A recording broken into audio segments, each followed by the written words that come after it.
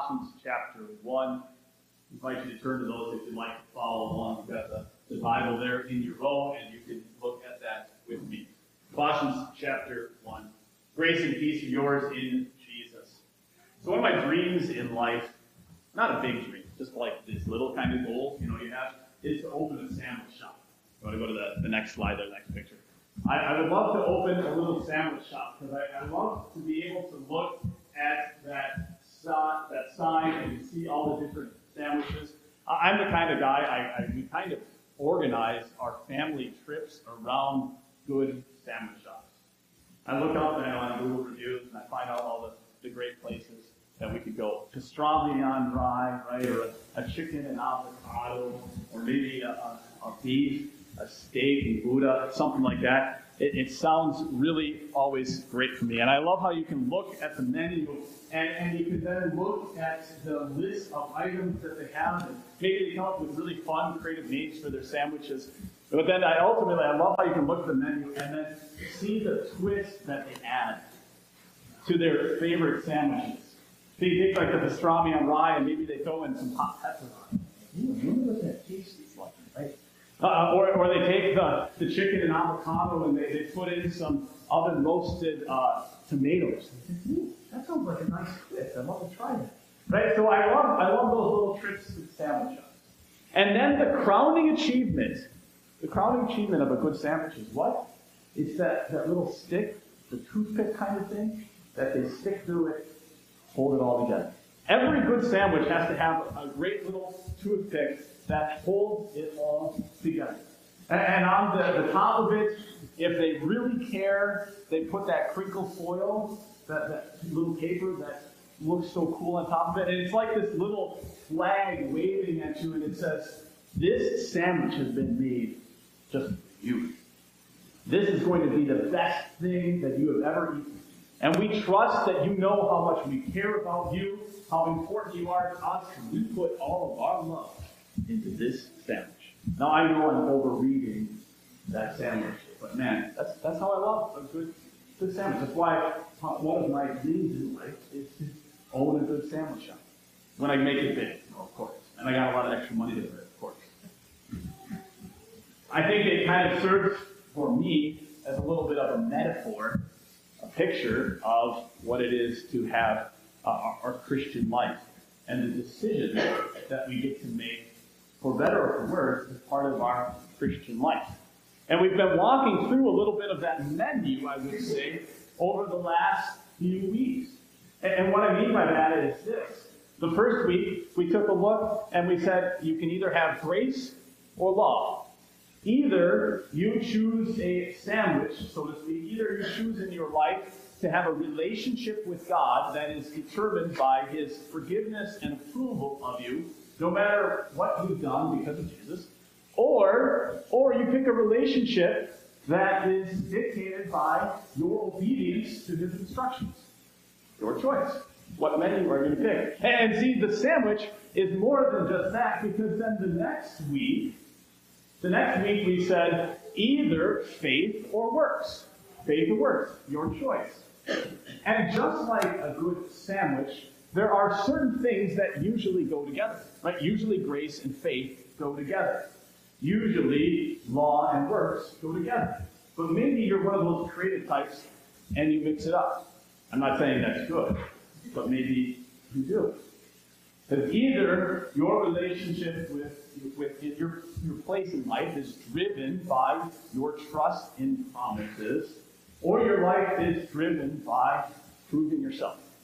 One or the other. Then last week, we took a look at either Scripture or your own self. You can either make the foundation for the choices in your life the truth that Jesus has given us, or you can make the foundation for the choices of your life the sound that comes out of your own head and your own heart. And again, there's a normal way that people put this together. Normally people say, I like grace and faith and Scripture, just like I like a good pastrami on rye. But if you really want, you can kind of mix it up, and some people do, right? They say, I want to live a life of faith, of trust, but I really like the sound of my own voice, so I'm going to choose faith and the sound of my voice, it's like putting pastrami on wheat. It's just weird. It's not the right thing to do. Don't mix it up that way. But some people like to. And this week, then, the Lord says to us, what's the crowning achievement of your sandwich? You got to have something that sticks into it all and holds it all together. What's that little toothpick, so to speak, with the little flag of crimpled fluff on top that holds it all together in your life? That's what the Apostle Paul asks us today in Colossians chapter 1. If you've got those words in front of you in a Bible there, you can see them. Colossians chapter 1, the Apostle Paul says this: the Son is the image of the invisible God, the firstborn over all creation. For in him all things were created, things in heaven and things on earth, visible and invisible. Whether thrones or powers or rulers or authorities, all things have been created through him and for him. He is before all things, and in him all things hold together. Did you hear that? The Apostle Paul says, one person, one thing, hold all things together. One person can be that little stick that holds your sandwich together so you can really enjoy it. And who is that, or what is that? It's the Son. He's talking about Jesus. Right? He's talking about Jesus as a picture of God. And he says that Jesus, as this picture of God, he can do something that nothing else in all of creation can do for you. Nothing else, none of the powers, none of the rulers, none of the authorities, nothing else in all creation can hold all things together for you like the Son. He says he's not like these powers and rulers and authorities. When the Apostle Paul says powers and rulers and authorities, what do you think of? If you're like me, maybe you think of politicians. You think of presidents and governors. We've got a lot of them running around these days, don't we? I think we're all a little glad that the election is done and we don't have to see the ads anymore. But the politicians and the governors, they certainly at least like to act as if they get to be the ones that hold our lives together. They do, though, for some people, don't they? They are those pins in our lives, the toothpicks that kind of push everything together. They're making all the policies, all the decisions, all the big ideas that drive our lives. But maybe you don't think of them. Maybe you think of significant religious organizations and institutions. They certainly hold lives together for some. Maybe things like the Muslim Caliphate or the Roman Catholic Church or the Mormon Church. They hold all things together for certain people, don't they? Or maybe you don't even think of those things when you think of rulers and powers and authorities. Maybe you just think of movements. Don't we live through some movements in our lives that almost take on a mind of their own? It's like they control people. Do you live through maybe the nationalist movement of the last few years, and it seems to just run people's lives? Or maybe you think about the feminist movement, or you think about the Me Too, or whatever other movement you might think of for a while. And you say, man, it's like those things. They have this power, they have an authority over people's lives, and they just run things. See, the Apostle Paul is not ignorant of all of the facts, right? That there are these rulers and these powers and these authorities. And they at least claim they seem to run our lives for a time. They seem to have a rule over our lives. And sometimes we can't even recognize them. Sometimes we feel like we can identify them, but they're there. They're there, aren't they? And he says there are all these rulers and these powers and authorities, and they're all out there competing and saying to us, I will hold your life together. I'll run you. Now, I'm not telling you, I gave you a few examples, right? But I'm not telling you exactly who is a ruler and who's not. I'm not trying to tell you that this movement is a terrible thing because it's trying to run your life. That movement isn't a bad thing because it's not trying to run us, right? We're not doing that. We're not doing that because the Apostle Paul doesn't do that, does he? He doesn't give you a list here and say, this person is run by that thing. Rather, he says there are rulers, there are powers, there are authorities, and do you recognize them? Right? You know that one person is run by money. Their whole life is just driven, isn't it, by decisions about money, about what to do about money, how to spend money, what they could become if they had money. Their whole life is driven by money. You know, and the next person, their life is driven maybe by power. Their life is ruled by becoming important, having power, choosing what to do with power, feeling the sense of power. Then maybe the next person, their life is run by politics. Like there's this political figure or that political figure and what they said last. And do we recognize these rulers and these powers and these authorities? His point's not to say this one is a bad one and this is a good one. His point rather is to ask you a key question. It's to make a key point to you. And you caught it at the end. He says, in him all things hold together. His point is to ask you and I, does the ruler and the authority and the power of your life hold things together? Or do they end up crushing your life and making it fall apart? Maybe that seems like a silly question to you, but you start looking at reality, you look at people's lives, and you can see that some rulers and powers and authorities break things apart more than they put things together, don't they? Think about the guy whose life is driven by power.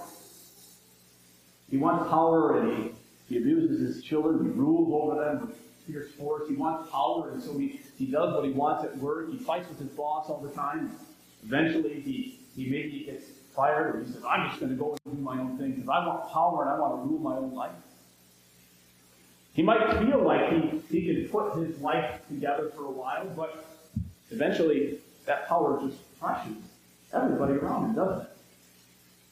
Or think about the person who says, I am going to let the politicians run my life for a while. They get to have the power, they get to have the authority to hold all things together. They can be that little stick to hold all things together. Seems to maybe hold things together, but there's all kinds of pokes and fractures and prods, aren't there? And they pretty quickly break up the relationships that we have with everybody else. You know, you can go back to that illustration of the sandwich menu. Think about that sandwich. You know, if you go into a sandwich shop, one thing you notice is everybody uses the same oversized toothpick to hold the sandwiches together. What I mean is, I've yet to go into a sandwich shop and have somebody try to use a 2x4 to hold their sandwiches together. You ever seen that one? No, of course not, right? I've never gone into a sandwich shop and had somebody pull out a stick that they got out of the yard on the tree and try to hold their sandwich together. I've never gone into a sandwich shop and had somebody shave a splinter of wood and try to use a tiny little splinter to hold the sandwich together. No, everybody only uses one thing. They use that oversized toothpick. And yet, you know, you look at us, and what do we tend to do with our lives? How many people haven't taken that 2x4 of power, and they use that, and they try to say, I'm going to hold my life together this way. And it just crushes everything. How many people haven't taken that fractious splinter of politics, or even particular political figures, and said, I'm going to hold my life together this way, and they end up getting poked, and they get bleeding, and it's ruining everything, and eventually everything cracks apart because it's a splinter. It's not meant to hold everything together. How many people haven't taken the wiggly, crooked, beat-up stick of some movement or another and tried to say, I can hold my life together with this movement. This will really keep my life together. Paul's point is to say, you know, guys, we have all of these rulers and these powers and authorities that are claiming to run our lives.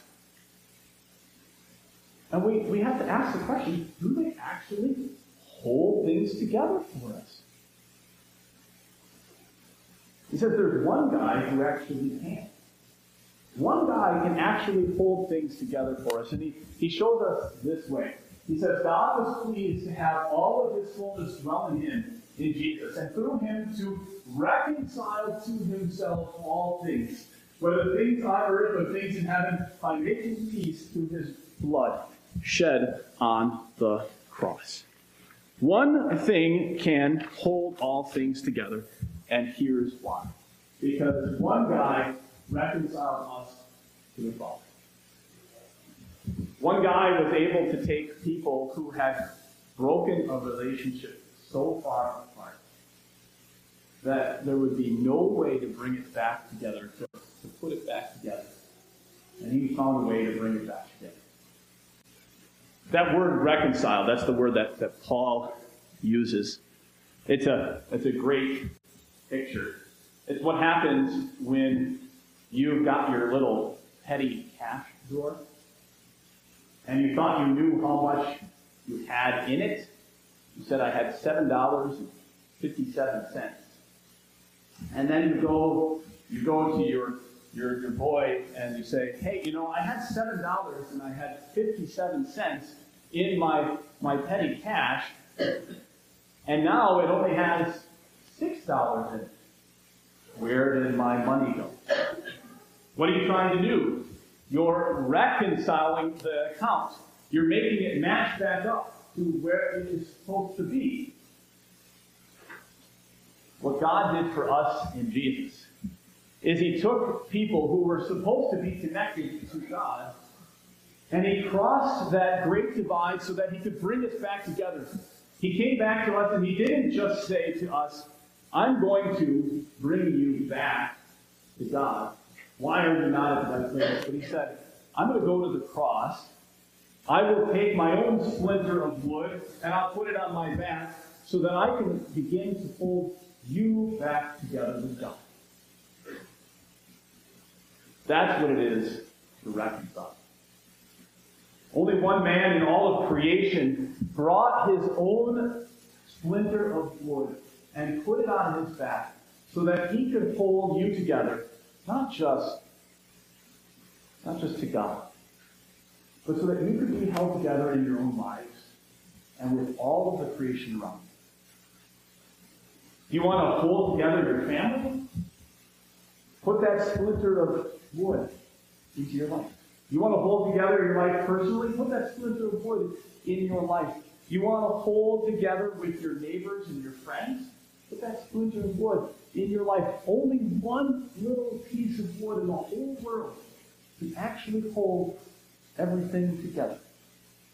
So what's that about? One of the things that really came as a surprise to me, where I got to see all of this reconciliation in action, was right around the beginning of the pandemic. It was like somebody somewhere knew something was going on. All of a sudden, I had a whole bunch of people reach out to me, and they started showing up at church, even though they hadn't been around in 20 years, or 30 years, or 40 years. So somebody came and they said, hey, I had this bad thing happen with church 30 years ago. I haven't been around, but I'd like to kind of think about it. And I had somebody else come and say, I haven't been to a church in 10 years, and I'd like to maybe come around and think about it again. And they said, will you help me? And so we said, okay, do you believe in Jesus? Do you have sin in your life that you need to confess? Do you trust God to be the ruler and the Lord over your life? Will you let Him guide you in all of your ways? Right? We went through all of those kinds of questions. And it was so neat then to be with these people and watch them get reconciled, to get brought back to God. Now, do they have perfect lives? Because now somehow they put that splinter of wood back into their life, that their life is just a magic hat? No, not at all. I'm not saying. But they got to be reconciled to God. That by that splinter of wood, God reached across time and space and brought them back to be with family, to be with friends, to be whole themselves, and to be connected to Him. That is something that only Christ can do. Only Christ can reconcile you to Himself and to the Father. And let's pray that He would keep on reconciling us to Himself. And that would be the one menu of our lives. That little splinter of wood that holds that sandwich of grace and faith and Scripture together, that holds us together. Pray for that. Lord Jesus, thank you for coming and being that little piece of wood that would hold not only our lives together, but all creation, and would hold us to you. We pray that you would forgive us, you would overlook all of the times that we let other rulers and powers and authorities try to hold our lives together, try to keep us together, and rather let us trust and depend upon you and your little piece of wood, that cross, that unites all of creation. We pray for this in Jesus' name. Amen.